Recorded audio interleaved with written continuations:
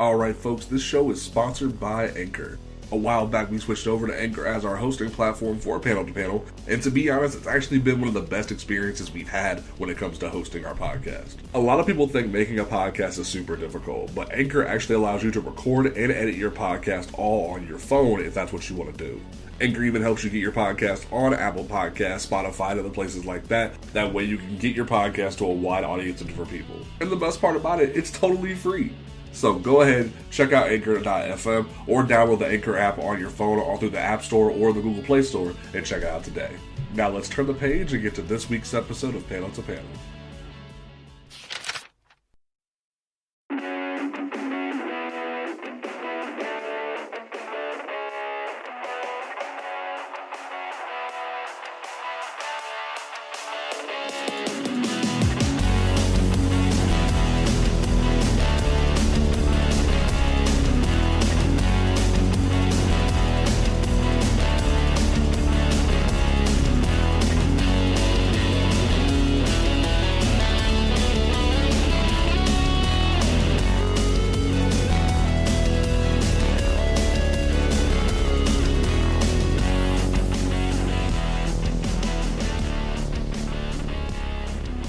Don't forget, folks, you can listen to this podcast on Apple Podcasts, Google Podcasts, basically wherever you can listen to a podcast except for SoundCloud, you can find us there. So make sure that you check us out. Review us on Apple Podcasts if you can. Help us boost those numbers up and get people looking at us more often. All right.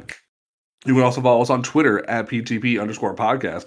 And those are all the grounds I need to cover. And then we're going to go ahead and jump in. My name is James Portis. To my left, we have the man who, like myself, is very enslaved to From Software's newest release of Elden Ring. But I am actually farther than him. Ha ha ha. And this man over here losing sleep over it, which I find hilarious. We have Travis Tucker. How you doing today, sir? Love how you talk shit about being further than me in a free roaming game. But hey, I have gone further in the progression of what you're supposed to do in the free roam game than you. So ha ha ha ha. Maybe you don't even know. Like you literally need to beat the one motherfucker to get the thing to move on to the end of the game. Or I can complete the whole map.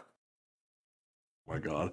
Anyway, to my right, we have the woman who apparently has revealed to us this evening she is obsessed with capybaras.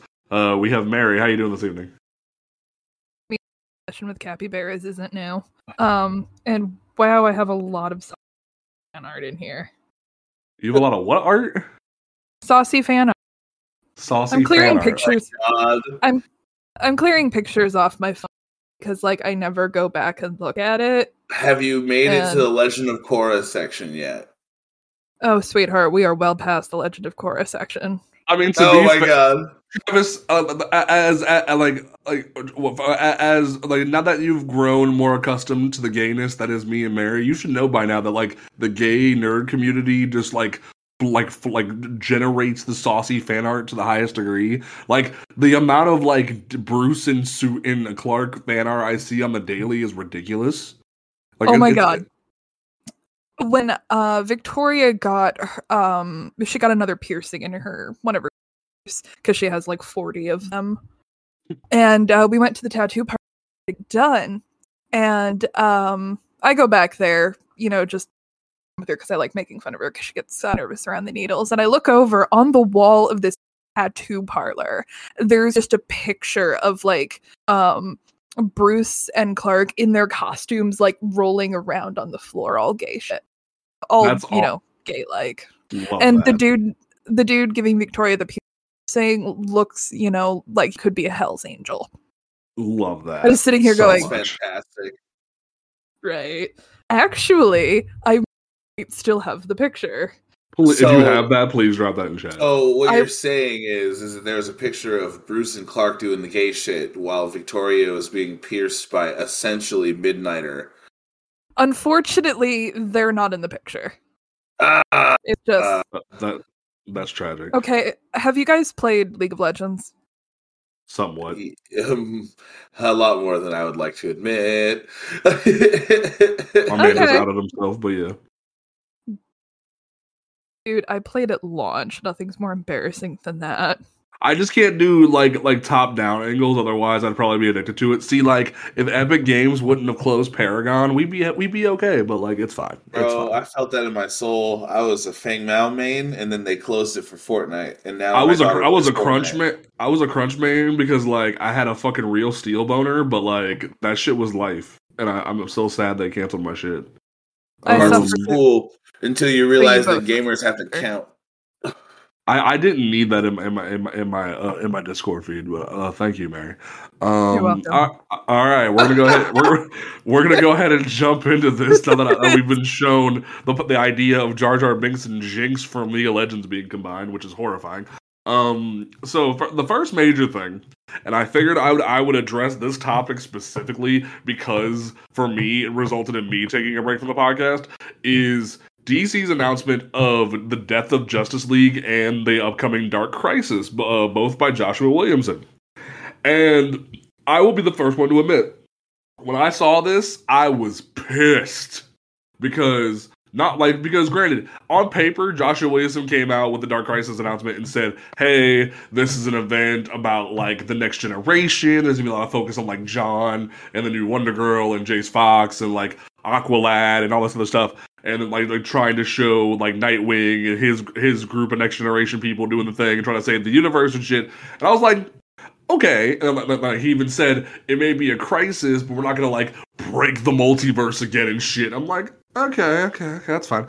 But I'm just like, what really started the bullshit was me getting pissed on Twitter that we're killing Jon Stewart and having Hal Jordan be the one motherfucker on the cover of the book grieving over the rest of the Justice League. And I'm just like, can we just swap the bodies of the Green Lantern casket? Please. Can we please swap the bodies of the Green Lantern casket? And all these fake ass motherfuckers on Twitter are going, "Oh, you're just racist against Hal Jordan." First of all, James pissed off the white boys. Bro, it happens almost every time that I speak about Hal Jordan. And we already did a whole episode about it. I'm not gonna keep harping on it for too long. But if you really want to come in my Twitter, and this is my final stance on this, like I'll keep doing it. You're just gonna get blocked because if you really have the modicum of brain cells is to try to say Hal Jordan is a compelling character, then you can go into your fridge, grab a piece of white bread, take a Sharpie and draw a Green Lantern symbol on it, and enjoy your character. Because that man is as compelling as stale white bread. Not even just a race joke, but literally he is that compelling. Because I have never read a story like that, like any Green Lantern story that Jeff Johns has ever written. I could literally sub in any other Green Lantern and it'd be more compelling. I could even I've even made the joke before. You could make Guy Gardner be the center of the Green Lantern universe, and I don't even like Guy Gardner like that. I still find it more enjoyable than this crap. Like, I genuinely don't even like his ginger ass, but I still find it more compelling than Hal Jordan. So, well, to be totally honest, the only time Hal, at least from my experience, is compelling is when he's fighting something that seems to be out of his weight class. Outside of that, as a character, he's literally like hotshot shit talking Ace Pilot, and that's it. There's like nothing I give a fuck about him or Carol. Even I do like the events that he's in a lot of the time, but like, I don't know. For me, yeah, maybe it is a race thing because the black one is more interesting. I'm just saying. It's not even a race thing because I'm flat out like, yo, I would read a Guy Gardner book because at least he's a sassy white man. Like, I don't even like, what's his face? The dude who, Baz. I don't even like Baz like that, but like, at least he had a good arc in the DC Rebirth where he learned to put the gun down and be a real hero. Like, there is more compelling stories that can be told with these characters besides white man Hal Jordan. Like, sorry. I mean, I'm just saying, like, when whoever they bring in for this new Justice League, we can easily fill that witty white guy role. They're filling it with Far Sector Green Lantern. Yo, I don't even know her damn name, but like I I need her. I need her so much. I think her name is Sojourner or something. I forget. Yeah, Sojourner or something like that. Yeah. So like that's my last little bit on that. But in terms of this event, and I'm gonna let Mary give her a piece on it because she's the historian here. From what I can tell and from what I've read about the event, it's very much like apparently Pariah's coming back and he's trying to use the powers of darkness to delete Earth Zero because Earth Zero is trying to corrupt the multiverse. And I'm like, what? And it just so like while I'm okay with another event on paper, and we'll talk about this more toward the end. I really feel like DC just needs to sit down, draw out their plans, and stop trying to just fill in the gap between now and future state, because that's gonna get boring really quickly. But that's just my 2 cents. Mary, other than you tweeting on the panel Twitter, how do you feel about this? Well, first of all, I just kind of want to bounce back to the whole Hal Jordan thing real quick. And admittedly, I am a Hal Jordan fan, but he kind of runs into the same problem that Barry Allen does, where he almost, in a sense, has outlived his usefulness. Preach!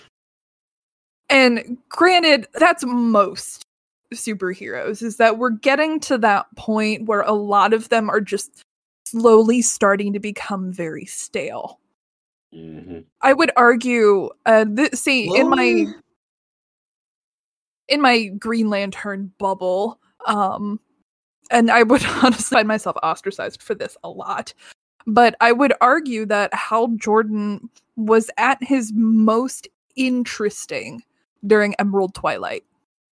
I'll do you one better. That man was more compelling as a villain than he was as like anything. Like as he was Parallax. As Parallax, because it was before Jeff Johns chose to rewrite it and make it an evil force. They dead ass had said, "Yo, Hal Jordan is a villain." He even had a humbling moment where he like went somewhat not villain with Zero Hour and tried to fix things, which was kind of cool. But he was better when he was dead as Spectre, because at least he filled a role that Jim Corrigan was bored doing. Like, yeah. I'm sorry, man. I didn't mean to cut you off. And like I said, this is also where comic book dialogue gets a little tricky, because fans seldom. I'm kind of gonna drag most superhero comic readers here. Fans seldom want anything new. They want the comics that they remember as a kid. Mm-hmm. And this, admittedly, this expands to literally all facets of comic fandom. Like, I'm not just taking pot shots at old white guys here. It's quite literally all of us. Is that we've gotten so used to the same formulaic plots and out that that's what we get used to. Mm. And, how many times have we had to do, let me use Batman as an example. How many times have we had to keep amping up the stakes to the point of stupidity because Batman needs to fight the Joker? When you can go back even as recent as the early 2000s and get some genuinely very compelling detective stories with Batman that, granted, we hadn't seen since, 1939, where he shoots a vampire. That is still the best Batman story ever published. He shoots a vampire in the 30s, and it's hilarious. I would argue with I'm a goddamn Batman. No, stop that. I'm lying. Right now. I'm lying. Stop that. And Hal Jordan is one of those characters that is hitting that wall sooner than others. Barry Allen is probably really the first to kind of hit the wall in terms of going stale. And now I'm not saying that this makes them bad characters or anything, not at all. But these are very niche power sets. Yeah. Let's be honest here, speedsters, sure, they have their villains, but they're not tremendously useful on the Justice League because you have Superman right there. Also, And, when you have Green- someone who can like run the speed of light, they kind of just break everything. So like Superman and Flash specifically kind of break everything half the time in stories. Because look at the Flash TV show. Every season, it's always, oh my god, he can run slightly faster than Barry. Whatever will we do? And They're then Barry constantly jumping runs the shark. faster. Run, Barry, run! They're constantly jumping the shark on that show. They really are. But like, It's like when Savitar came out, a perfect example of what Mary was just saying in that show. Like, it was literally like, who's this blue guy that runs so fast that he runs through time every time he fights with Barry? Oh, it's just Barry. Okay? And the worst part was, they literally took a character who was like the god of speed in the comics, and they're just like, he's just Barry. I'm like, what? Do you know how much cooler that would have been if Barry had to fight a god? Like, How do you do Savitar dirtier than how they did him in Flash Rebirth? Oof. Oof. Oof. So it's like, and Mary makes a great point. And the thing about it is, I will admit that there's times where I will say I have my favorites, and but at the same time, I'm very much like, we need to see a progression with comic books, but they will never do it because of the fact they're afraid of sales going down. They're trying. DC's tried its damnedest right now with Future State, and there's a lot of new generation readers that want that Future State Justice League to be front and center and to have those adventures. But like, it's never gonna happen. And I'll be 100% honest with you. It's never gonna happen. As much as we want that, as much as we want a black Batman, a Brazilian Wonder Woman, a bisexual white man Superman, a non-binary Flash, and I think pansexual Aquawoman. Like, as cool as that sounds, it's never gonna happen because the main chunk of the market is still cis-het white men. It's never gonna happen unless it's a digital-only exclusive book of like an alternate universe kind of thing, like how we had Justice League 3000 for a while.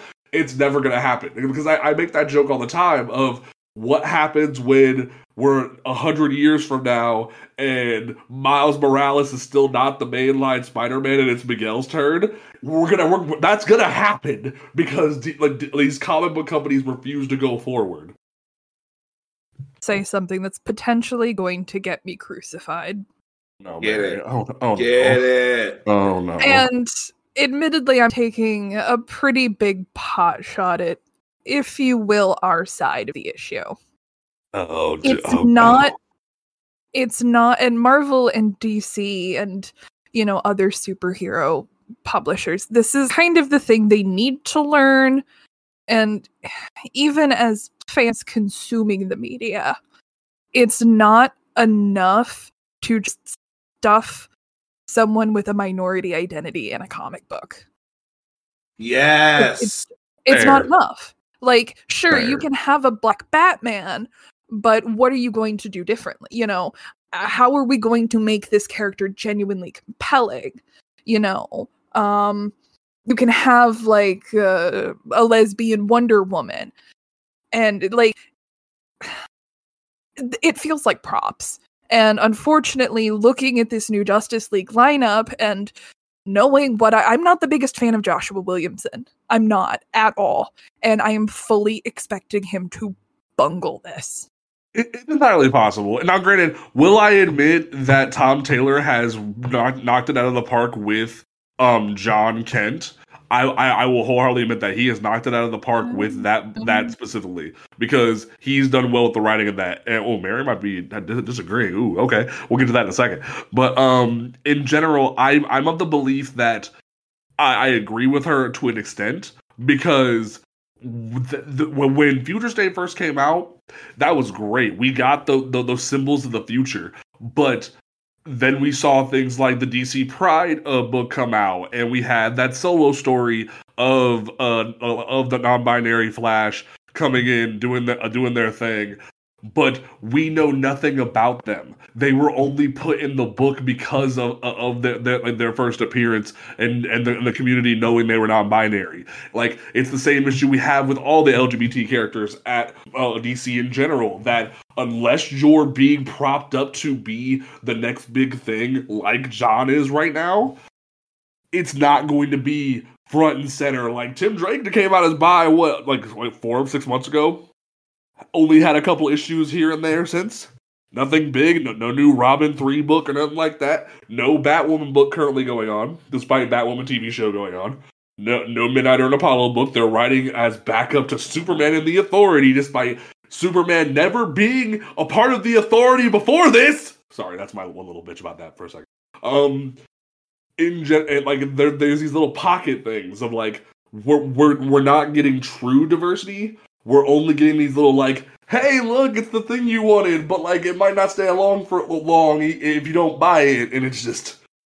Well, there's also what the thing to consider, like, that there are times where we have opportunities for good diversity, like, I'll use Naomi for an example. Like, you better, when you're walking on eggshells there, boy, you better be careful. Well, Naomi was a great opportunity for representation, and she is great representation, but where's her spotlight? Oh, I mean, she does have busy. She has the TV show, which I still haven't watched. I'm like refused on principle because there's no content to watch. That's exactly the point. Like, I like that they have a TV show, but like, what are they going to build off of? I see what you're getting at. Yeah, well, that was my argument like months ago when we talked about Naomi, where it was like you thought Black Lightning was bad being strapped for content, only having like 3-4 runs of a book in his entire existence, and then a little bit of outsider shit because of like him and Thunder. You really think Naomi's gonna have a good show with only 1 volume and now a 2nd volume because Bendis rushed it out in time for the show? Oh no. Yeah, they're going to be winging it very quickly with that show, and I think because of that, I mean, it could work. They could gamble and win. I really, honestly, that would be cool if they did, to have a whole dynamic where the comic kind of has to follow the show. That would be a really different paradigm shift for comics in general, but it would be cooler if we could have these characters fleshed out, and then we wouldn't have a need for stuffing a black man in a bat suit. You know what I mean? Oh, can I mention something that really bothers me? Go for it. I was thinking about, the Justice League lineup, and we were talking about that. Why is it that all of, like, the diversity and, people with minority identity, why do they all have to be fucking teenagers? Like, I mean, that's the same. I'm sorry. That's just, you're fine. Yeah, you're fine. It's just like, I get it that, they're trying to, and, DC and Marvel, but they're trying to kind of push more towards that teen, young, like, mid-teen to very early 20s market that they haven't really pushed for quite a while. Because, both DC and Marvel have had, like, books or, like, targeted towards that age range, do really well through the Scholastic sales. Oh my god, I promise I can talk. But we've had those books sell really well in those markets that they want to try and push for more for that mark, and it's just, why do they all have to be teenagers? Here's my answer to that, because I've been debating that for a while now. Because recently I went into a Books A Million to look and see if there was any like good LGBT love stories or just like any gay fantasy books, period, because they don't really exist. And I happened to be walking out in disappointment, and there was a young adult gay like story, like brand new, just published on the wall. It's in my room. I'll grab it and put it up on Twitter later. And I asked my roommate about it, and her response was, it's probably because the next generation is the one pushing for that content. While granted, we're still in that millennial age of like we've been begging for that content for years. It from a publisher slash company standpoint, they're seeing the how you doing fellow kids argument of, hey, these kids want that shit, so let's give them that shit. Which, okay, cool, but me and Mary and God knows who else have been banging on the door like, where's our Midnighter content? Where's our Aqualad content?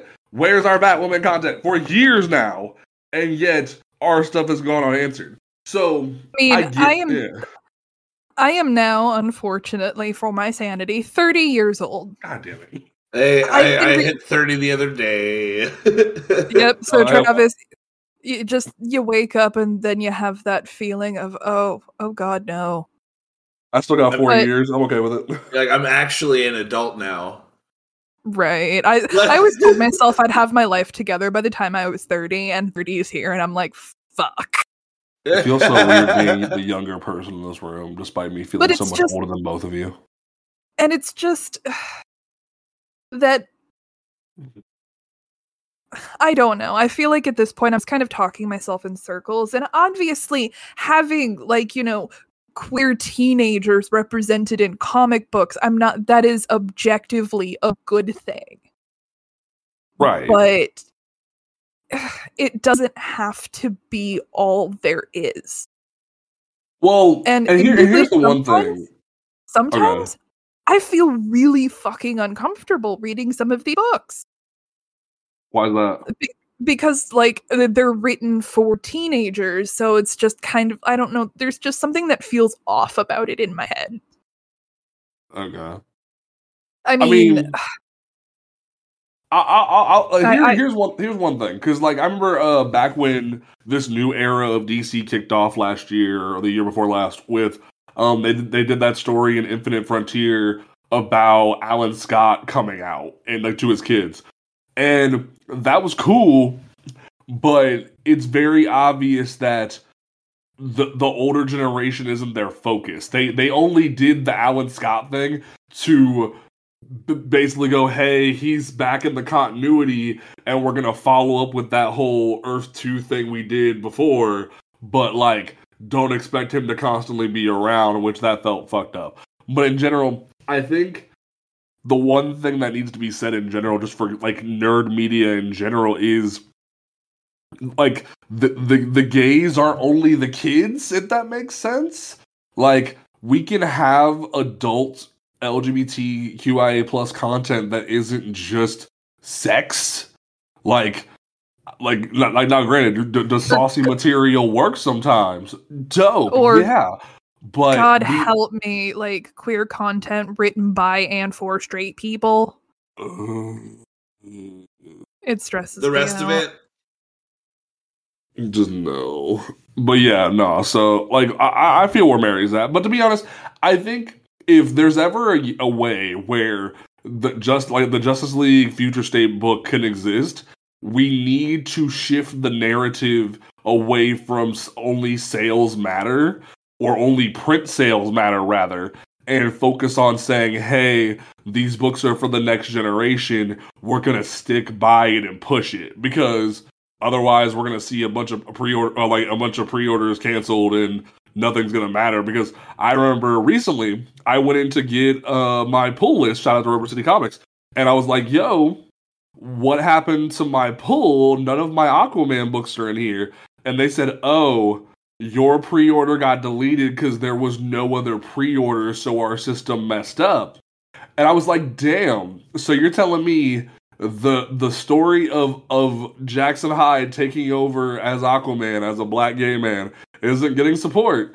Huh. It's almost like I called it, that if you guys don't pre-order, it's gonna happen. But it's not gonna happen, which sucks. Like, freaking, like we have like these creative teams busting their asses to give us this content that we begged and begged and begged for so long. Like, Brandon Thomas is writing his ass off with Aquaman coming up right now, and yet no one cares. It sucks. So that's our little bit on the issue. One more. One more, go for it. Just one more. Just I'm sorry, just bear with me here for a second. And what bothers me is that the queer content that existed in, the very late 80s, the 90s, the 2000s, the early 2010s, like, a lot of it was very risky stuff. And I don't mean risky in terms of, it was just, it was up in the air about how it would actually do. Because, especially during like the 90s and whatnot, talking about, queer issues was still pretty taboo. I mean, we had the Defense of Marriage Act signed in the US in the mid 1990s. So a lot of it was just very intense storytelling, and the way that so many of these writers kind of took them out of the bubble of just being a gay character and creating these beautifully complex people. I feel like we're almost, in a sense, stepping back into the, okay, this person is bisexual, click, check that box, that's all they ever need to be. This person is non-binary, check, that's all they ever need to be. I feel like we're not getting who they are as a person. We're just getting the, look at all of these people that are queer in this book, And what bothers me is that these kind of books, and I'm horrendously cynical this evening, so I apologize for that, but that are little more than gimmicks, are getting credit for work that other books busted their asses 4 years ago. Oh, speak on it. Because I saw a lot of discourse going on about, teen teams. God, I hate that. My stutter picks up when there's too much alliteration. But, superhero teams comprised of teenagers, let me put it to you that way. About how they're all kind of, the line of like, okay, one queer teenager per team kind of a thing. And I was witnessing an interaction going back and forth talking about how this was revolutionary and absolutely groundbreaking that queer issues were being talked about in a book with teenage superheroes. And it made part of me just like die a little bit inside, because this is the kind of crap that Runaways was crucified for in the late 2000s. So many people were so angry about Carolina, being a lesbian, poking at Nico being bisexual. Granted, it has not aged well, I will be the first to admit that, but Zavin's gender identity issues, that was almost completely uncharted territory in comic books, outside of, maybe what Chris Claremont had been doing with Mystique. Yeah. And it's just like, those were genuinely very risky endeavors to take. And these were conversations that the larger audience didn't want to have. And so I feel like we're taking a step back to, okay, this character gay, but let me list all the reasons why they are more, like, their sexual identity does not define them. And I feel like we're regressing back to their sexuality should be most important thing about them. I'm sorry. No, you're good, because I've been of the belief, and the thing about it is we're almost like scooting a line where it sounds like we don't want those characters to exist. No, because we're not gators. We're not fucking stupid. We're not gators. We're very much saying we want people like us. Like, you literally have my gay ass and Mary's gay ass sitting here yelling at you saying we want gay characters to exist. We want trans characters, non-binary characters, people of color, everyone to exist. But look at what happened. Like, I'll go back to this fucking milestone to the day I die of what happened with Black Panther and the crew.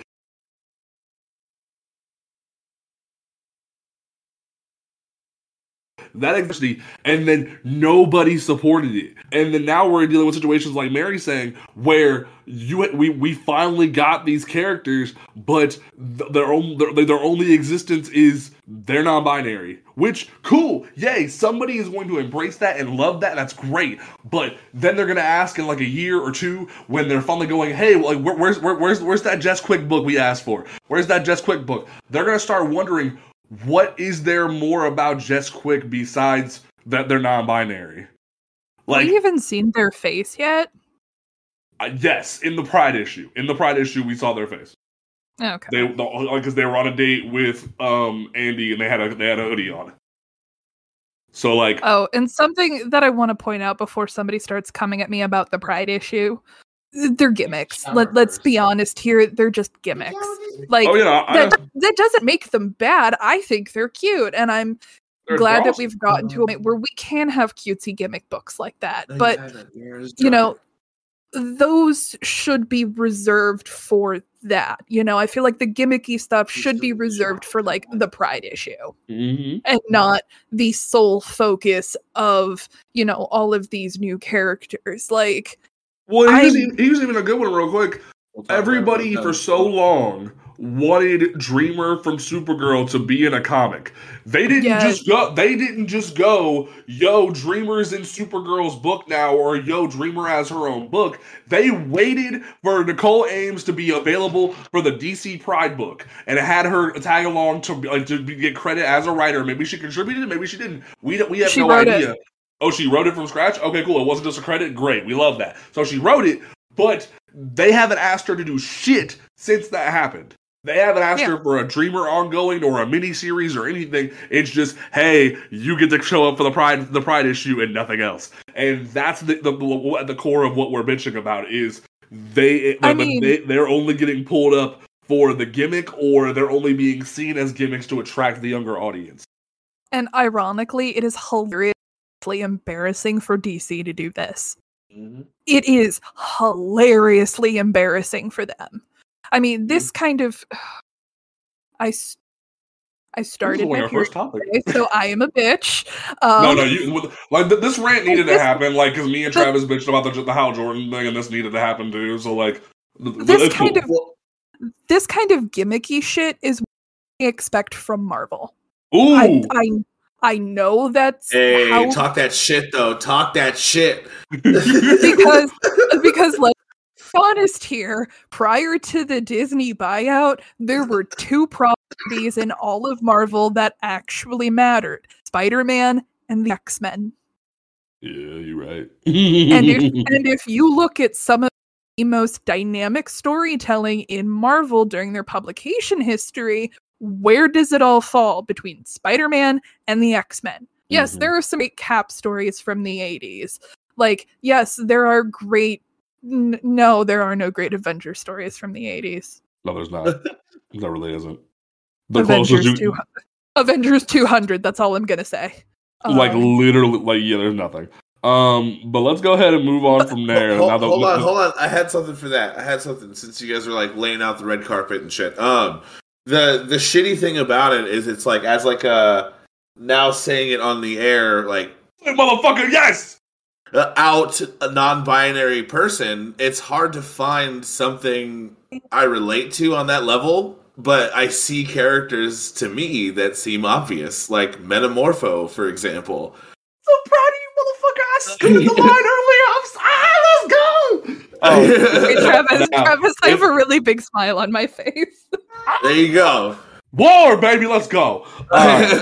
Let's go. Okay. Also, more thing, it's super embarrassing for DC to do this because you published fucking Bombshells of all comics. Right, Bombshells was queer heaven. Come on now. How can you? You know what they should do? You know what they should do? They should take the same universe as Bombshells and just do that, but with men.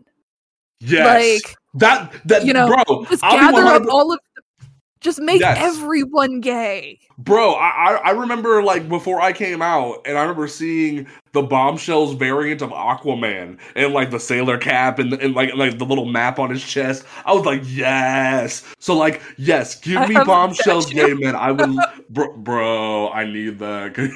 Bro, no, like He's in the Bombshells book, but he's a himbo sailor who simps for Mira, which ah, admittedly is a great role for him. yes. But I feel like if anyone in the Justice League would be the archetypal himbo, it would be Aquaman. Yes.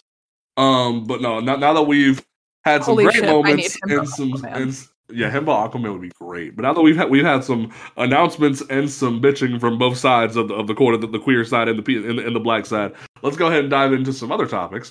The other big one that really came out while we were gone, and that's sort of like in the works, is that all of the Marvel Netflix shows have officially left Netflix, and they are going to be moving to Disney Plus at the end of the month. And I knew this was gonna happen sooner or later. I was like, I felt it in my bones, especially after, and obviously it's been what, a month or so, 2 months since Spider-Man: Homecoming and Hawkeye aired. So we're just gonna come out and say it: Daredevil is officially in the canon of MCU now because of Spider-Man and because of Hawkeye. So deal with it. But in general,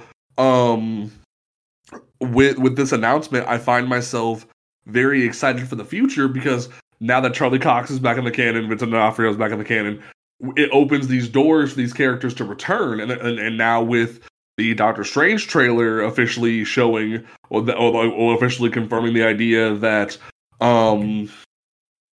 Professor X might be coming like into the fold, I'm really excited to see what like MCU officially does with like Daredevil in the canon and stuff like that, because there's rumors Daredevil might make a cameo in She-Hulk because of the lawyer thing, which I would be so fucking happy about. But like, I don't know. I'm excited for the future. I'm excited to rewatch all these shows on Disney Plus, because I haven't actually. I never finished season 3 of Daredevil, and I never got to season 2 of Luke Cage or season 2 of Iron Fist because I just was so fucking busy back then. You're not missing much on season 2 of Luke Cage. Really? Really? I'm kind of sad. I was excited for Bushmaster, but all right. But no. So, Travis, how you feel about these shows going to Disney Plus? I messaged in chat doing dad things, so you're gonna have to fill me in and then edit this part. Netflix, all the Netflix Marvel shows have left Netflix and are going to Disney Plus. Oh, okay. No, I heard about that. I think that's a really good switch, though. I think the Punisher show ending up on Disney Plus is a really like huge shift in the type of content that's going to be on that platform. I mean, Moon Knight comes out in a month. The scene between Luke Cage and Jessica Jones, that's going to be on Disney Plus. Yeah, where they're super strength fucking that's going to be on Disney Plus. You know what I mean? Like yeah, this is different. You know what I mean? The most like sex and murder you get out of Disney Plus right now is in Star Wars, and I can tell you that the only sex is Anakin and Padme apparently in that whole series. So everything else is child murder with laser swords. So can we pour one out for the fact that Natalie Portman was able to successfully escape Star Wars? Hey man, I still say Natalie Portman should come back and do some like early Padme shit. Like, it's nice having. I don't think she's going to. She did that SNL joke, which was fucking hilarious. But like, I'll be the first one to say it's nice having the woman who voiced Padme on Clone Wars do the narration of those books that came out recently, the Queen's Wrath books. Those books are amazing. But like, it'd be nice to see Natalie Portman actually respect where she came from and stuff like that. That's just me. Do you want to know my one piece of like big Star Wars trivia? What? Oh. Keira Knightley is in the Phantom Menace. Yeah, she is. She plays one of the Padme's alternates. Yep. Sorry, I like Star Wars. Are you serious? Yeah, Keira Knightley. Yeah. So I know shit have been confusing those two actresses pretty much my entire life. Now I know why. Okay, so, Mary, how you feel about the Netflix shows besides the like sexy portions of it coming to Netflix, coming to Disney Plus? I mean, like, it's to be expected that, Disney is a giant, scary, self-cannibalizing machine. And but, I'm not surprised. I don't know why people are angry, because I've seen a lot of anger, and it's like, this really was to be expected that they wouldn't want the rights to the shows. Right. I'll be honest, I'm not expecting as many cameos as people are clamoring for. I'm really not, because I've noticed with the MCU, they don't particularly like to retread the same ground. Like, sure, we might get like a Daredevil cameo in She-Hulk, but don't expect a new Daredevil show. Right, like it was big that Kingpin's now like it was a villain in Hawkeye. That was some big shit. So like it's a miracle we got that alone. Mm-hmm. I mean, but is it? It's not unfounded, or I should say, to want another hallway scene. You know what I'm saying? Of course, like them hallway scenes were iconic to the point they like butchered them in future releases. But like, it would be nice to see some future awesomeness when it comes to that. But right, or even like, and here's a really obscure one. Give me some Davos the Steel Serpent in my Shang-Chi a little bit. Like just little things like that I'd be cool with. But I don't know. They can't just leave them to be in the coffin forever. That would suck. That'd be terrible. I don't know, man. Like for what I'm seeing, like them already introducing this new Asian Iron Fist has me thinking like everybody but Finn Jones is gonna be able to make a cameo, or like Finn Jones is gonna do what fucking Mark Ruffalo's doing and hand the fist to somebody else, and it's gonna be like, you're done. So it could go anyway, honestly, but I'm excited. It's going to be interesting to see what happens with that. So the one of the other big announcements that came out this past week that I noticed was that Ant-Man is getting a new 4-issue miniseries called Ant-Man Today, Tomorrow, and Yesterday, where we're getting a brand new future Ant-Man, sort of like a 2099 kind of thing, but like I don't know if it's the correct year. It's gonna be written by Al Ewing, and it's gonna tell the whole 60 years of Ant-Man's story. And I'm concerned. Like, if anybody could tell Hank's history and not in an eloquent way that Marvel will tolerate, it's Al Ewing. But I'm concerned. At this point, like, I don't know. Like, they're never going to be able to move past that. We're not. We're not.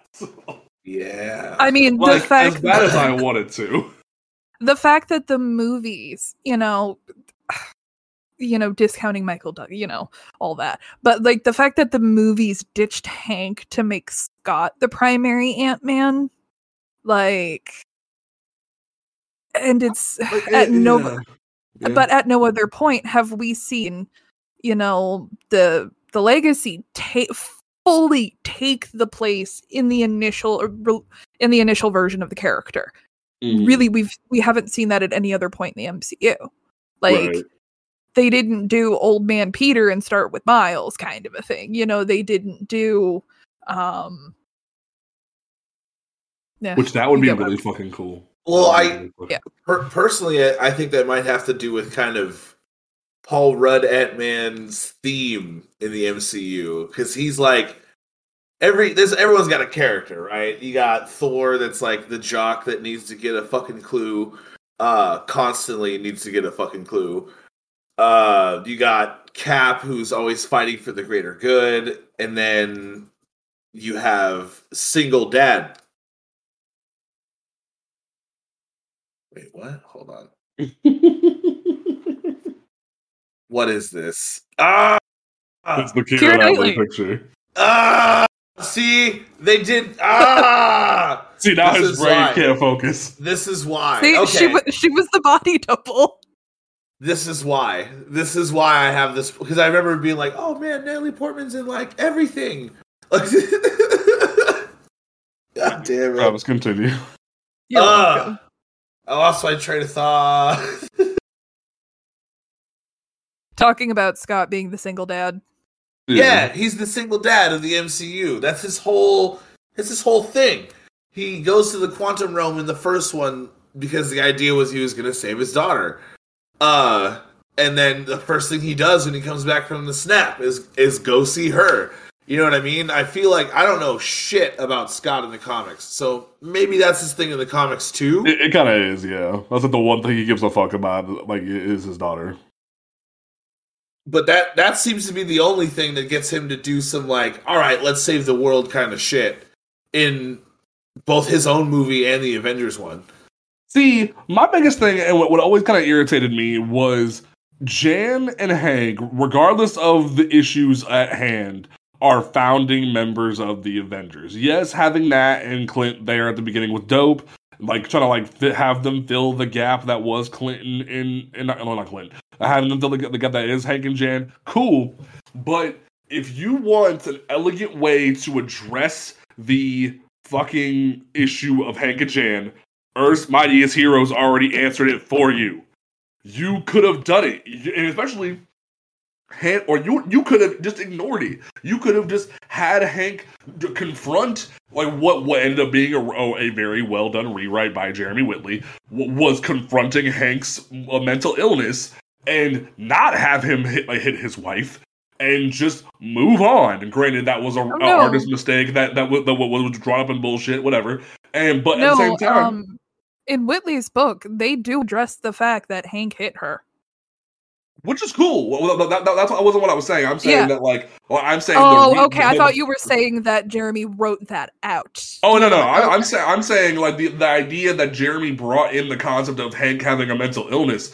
That's great. Why not keep utilizing that and put that on the main screen and just not have him hit Jan? Just have him be super in his lab, having, like, Post-it notes everywhere. Like, to talk about his mental illness and confront it. Have Hank be a main player. Maybe not have Michael Douglas play him, or because Paul Rudd could have pulled it off, but, like, he's better as Can I say something snarky? Go for it. That would be too like, that would be too much of a complex story for the MCU. Oof. I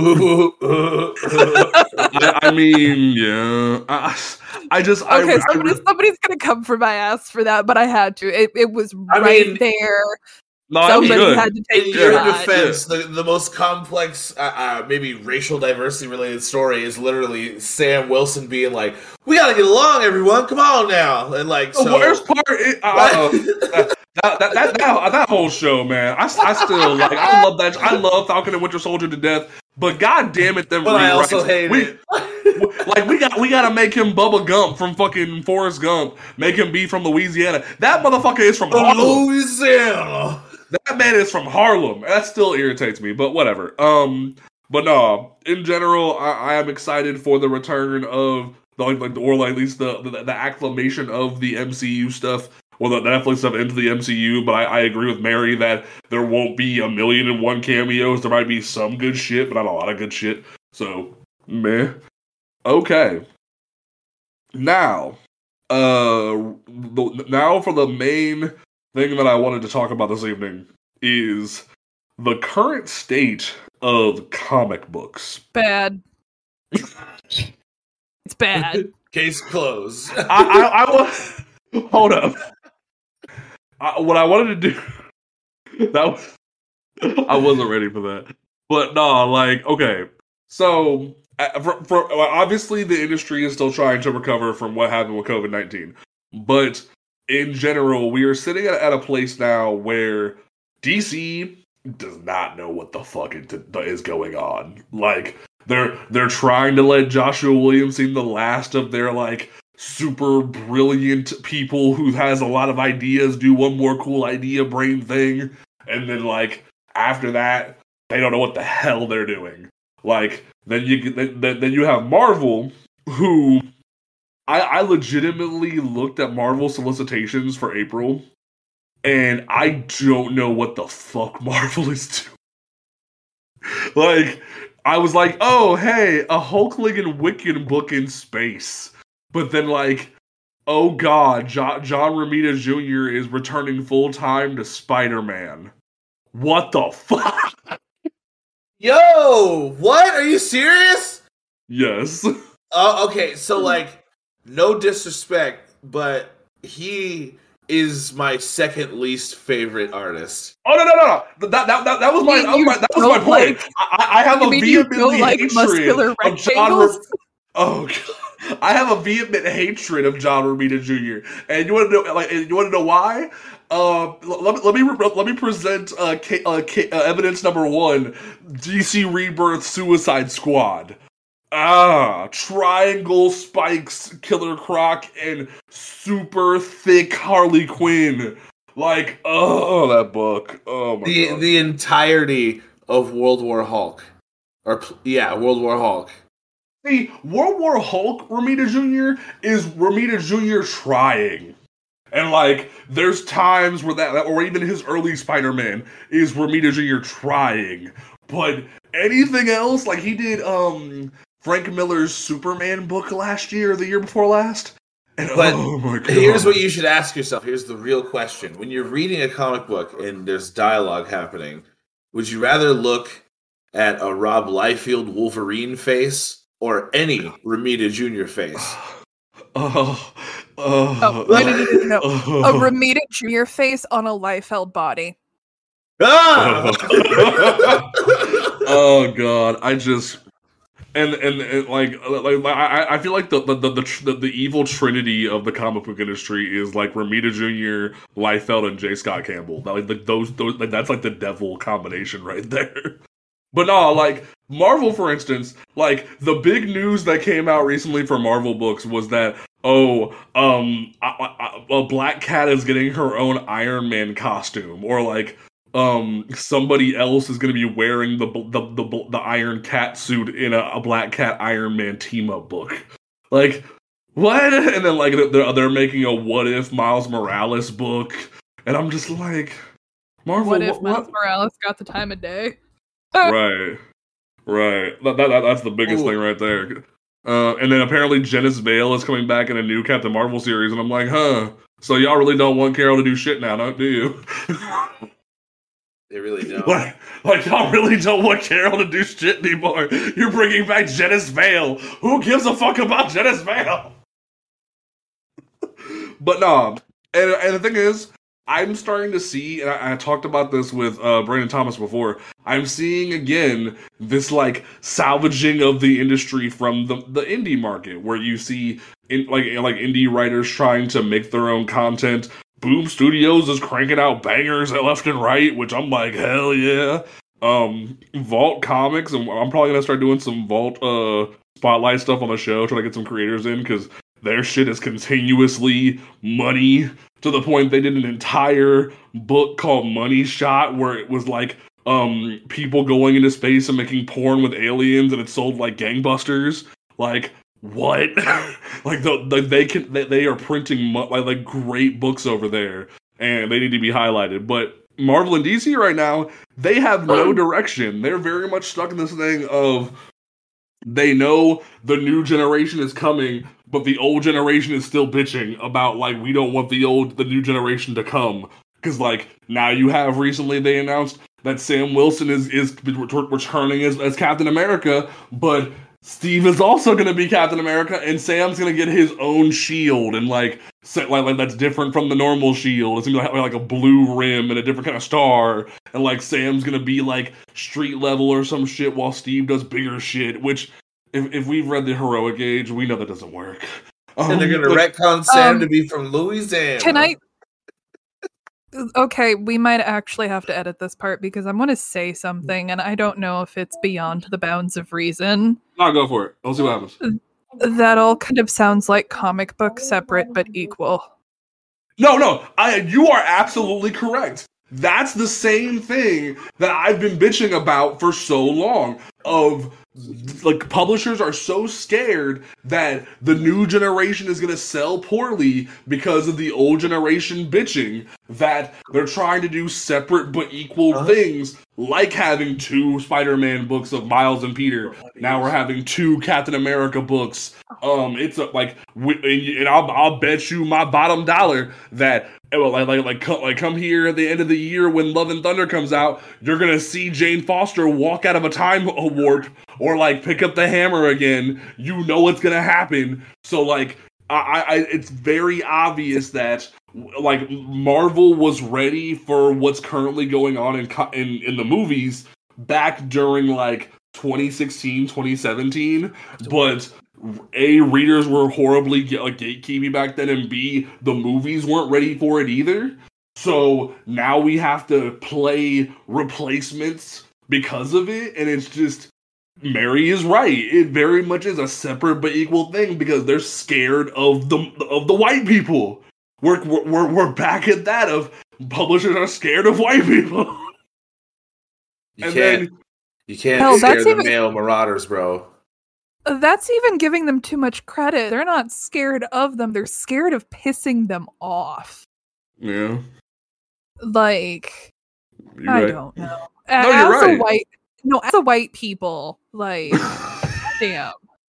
Well, I mean, Mary, I'm not asking you where you were on January 6th, you know? So I wouldn't worry about you too much. Right. I was sitting, actually where I am sitting right now, kind of gaping at my television. That's hilarious. Okay, I actually have a little surprise that I want to do at the end of the episode. Okay. But no, that was the one thing we wanted to really highlight. And in terms of the comic industry right now, I think the big and you'll see us develop this conversation, and we're gonna try to get more guests on to talk about it.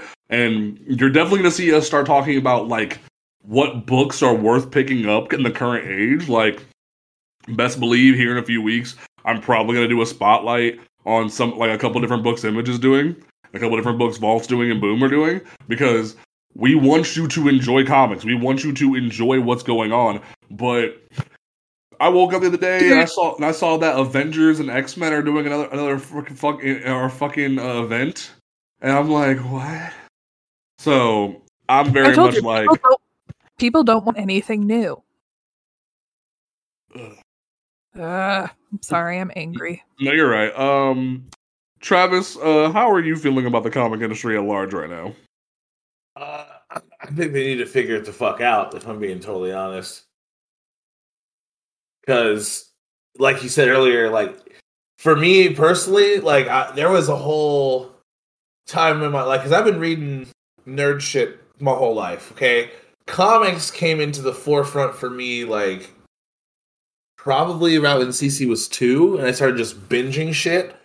Well, no, a little earlier than that, but when I really got into it was about when CC was 2. But now I'm finding myself switching back over into like manga and manhwa because I'm having a hard time giving a fuck about what's going on in all of these stories. Because not many, like the last one that was really compelling was this Ben Reilly Spider-Man that I was reading a little bit. Hey Travis, did you see Tom King got a new Batman mini? I did. And this is one of those things where I'm like, I'm really glad I decided to leave DC like an abusive boyfriend and fucking go to Marvel.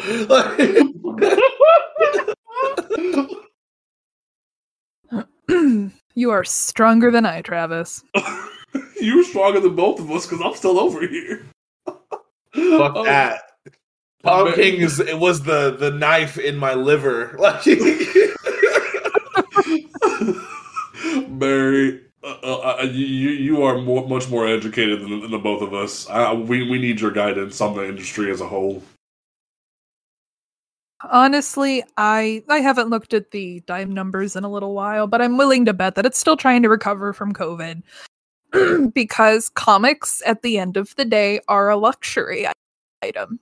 And luxuries are the first thing that get cut when you've got bills to pay.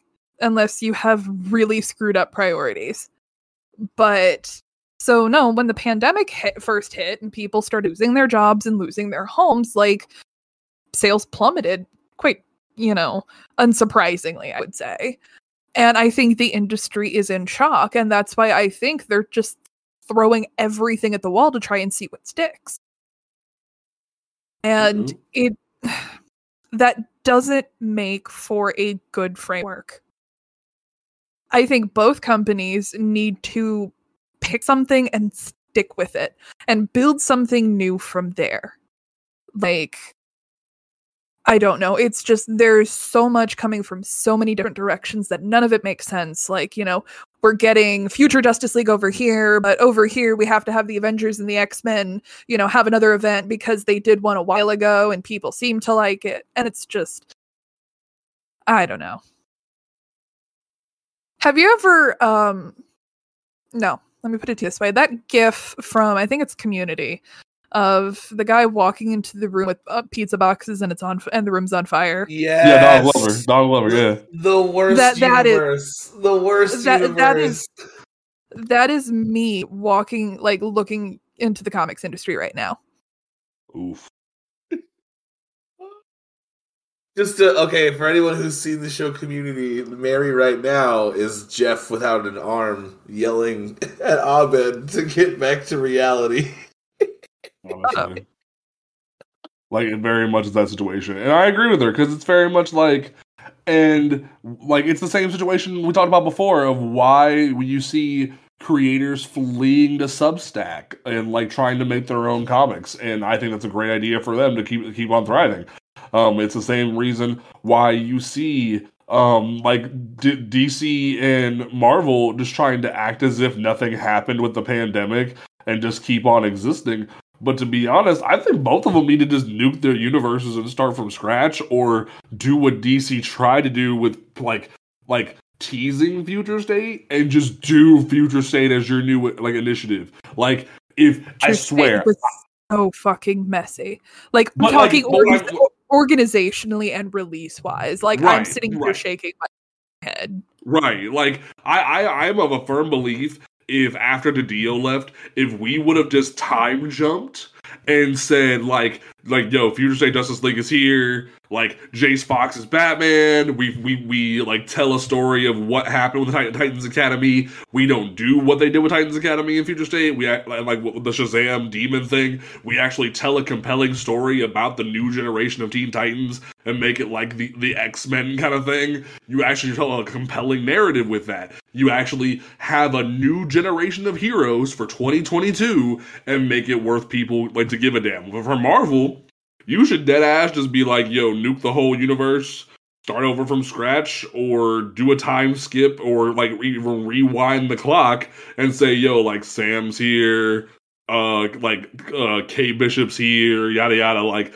tell a modern version of like ultimate it, but like time skip it in a way where it makes sense. Like, Steve's retired as like the director of S.H.I.E.L.D. Like you actually have legacy characters being where they're supposed to be. Like, I remember at the end of Tom Taylor's run of Wolverine, you saw that super on like futuristic world where like Laura. Yeah, old woman Laura, where like she's like retired in Madripoor, and like you saw Honey Badger as Wolverine doing her thing with like laser claws and shit. And I'm like, we don't even need that. Just time jump like 5, 6, 7 years and have them be the mainline superheroes. Like, I don't need no crazy bullshit. Just like retire some of the white folks, move in some new people, get on with our lives, and it's good. Tell new stories, tell new innovative stories, and move on with your lives. But they can't do it, and it breaks my heart. But I don't know. We're definitely going to be in the next few weeks. Like, next week, we're going to be having some guests talk about the Batman. I'm actually excited for the Batman. Originally, I was like, I don't give a fuck. But then somebody piped up on Twitter and said it's better than Dark Knight Rises, and I was like, well, as someone who vehemently hates Dark Knight Rises, that piques my interest. I'm glad you're finally on the Battinson kick. Finally. I'm on the Battinson kick. I think what like, because I remember when we talked about DC Fandom, I think it was the Batmobile scene where like he straight up is chasing Penguin and like the whole car flips over and like he's walking towards him with the fire in the background. I was like, all right. Okay, I'll fuck with it. So, and then there's like rumors that the Court's gonna be in the sequel. So I'm like, okay. So, I'm excited for then. We're definitely gonna start having more issues, more spotlights, because I want to talk about good comic books. Damn it! Like there are good stories coming out right now. That's why we did the Brandon Thomas coverage before, and we're gonna start doing more stuff. And best believe, when it comes to apparently this entire panel is queer now. I didn't get the memo, but whatever. We're gonna be definitely doing more queer content because it's something that me and Mary wanted to do for a while. So get ready, motherfuckers. Travis, what is your closing statement? Actually, no. We not yet. Mary, you had a closing thing. What is your closing thing? Yes, I did.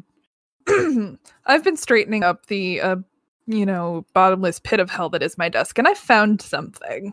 Oh dear. So we'll alternate between the two of you. You have to pick who goes first, okay? Okay. So who's going first? Travis, go first. Okay, James, you're going first?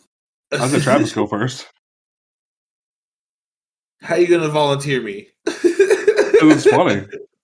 Also, Okay. I talk too much.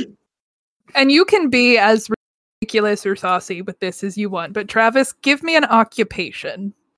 What do you mean? What? I found a book of Mad Libs and I make you do a damn Mad Lib.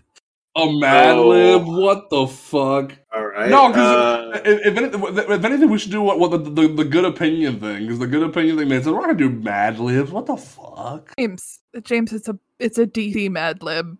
Oh, okay, fine. This will be funny. So, Travis, give me an occupation. Shit. I'm on the spot now. Okay, nope. I'm just gonna put shit as pirate. the occupation. Pirate captain. Okay.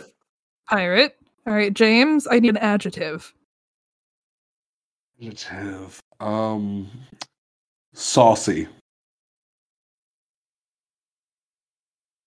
Plural noun, Travis. I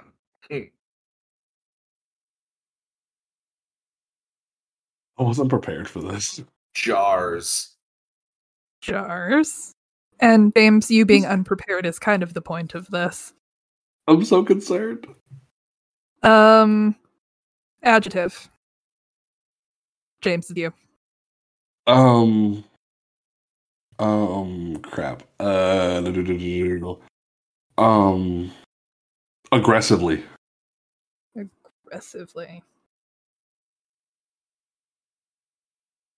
Okay.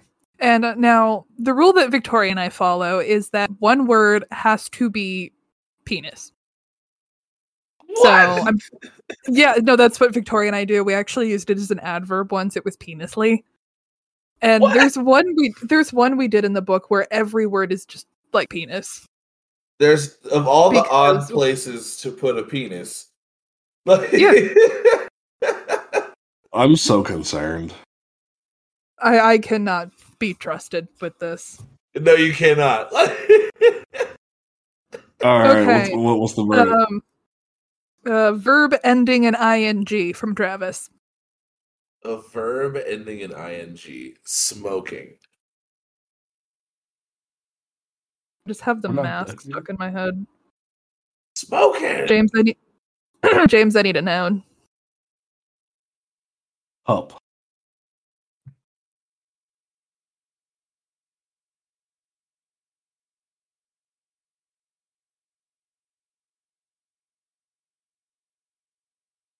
Did you guys kick me off the call? No, I So said you're cup. still here. What did you say, James? I said cup. Cup. Yes. Plural noun from Travis. Oh, plural noun. This is weird radio. Rocks. This is very weird radio. Adjective from James. Adjective, Jesus.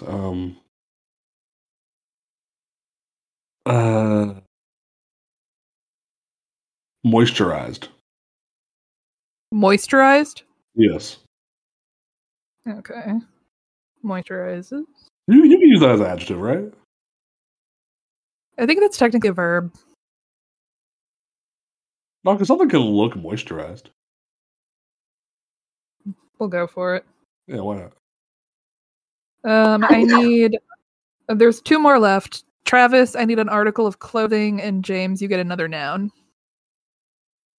Do-rag. Tree. Do-rag. And tree. Okay. I'm so concerned. You should be. Okay, this one is called Danger Zone. All right, you ready?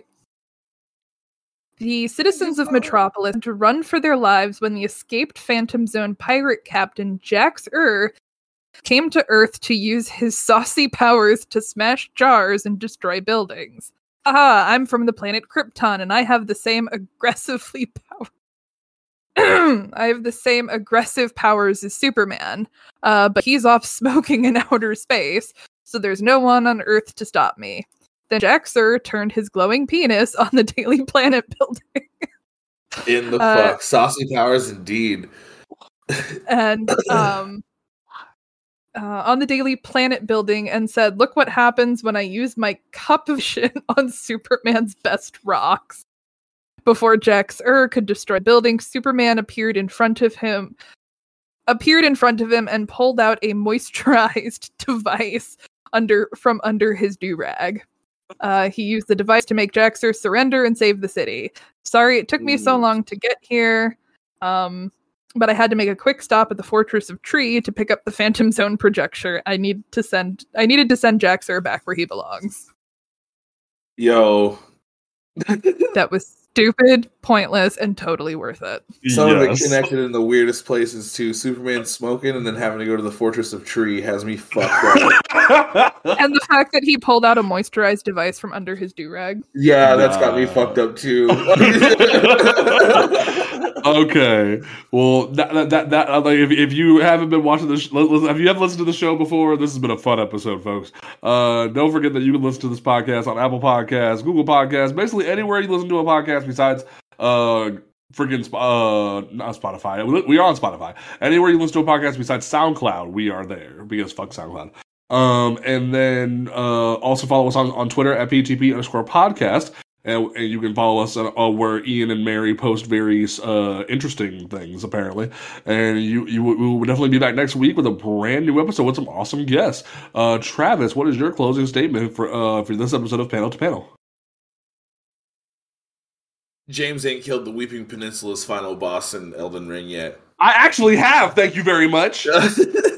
Motherfucker, that weird-ass lion thing, and then you get the weird-ass sword of swords, so yeah. The Iron Throne sword. Yeah, literally, it's the Iron Throne sword. Trying to call me out, bitch. I'm farther than you. Anyway. Hey, he ain't fought no bosses in Caelid either. I ran away from Caelid because I got stuck in the blood swamp, and that shit was terrifying. So you can have that one. Mary, what is your closing statement for this episode? I made you do a Mad Lib. I don't think I need to give a closing statement. Do what anyway. No regrets on the Mad Lib. It was stupid, pointless, and completely worthless. Completely worth it. Okay. My closing statement, as always, is support your local comic book shop. Get ready for more content. We will be busting our asses to give you something worth listening to every week. So we will catch you folks next time, right here at Panel to Panel. Peace out.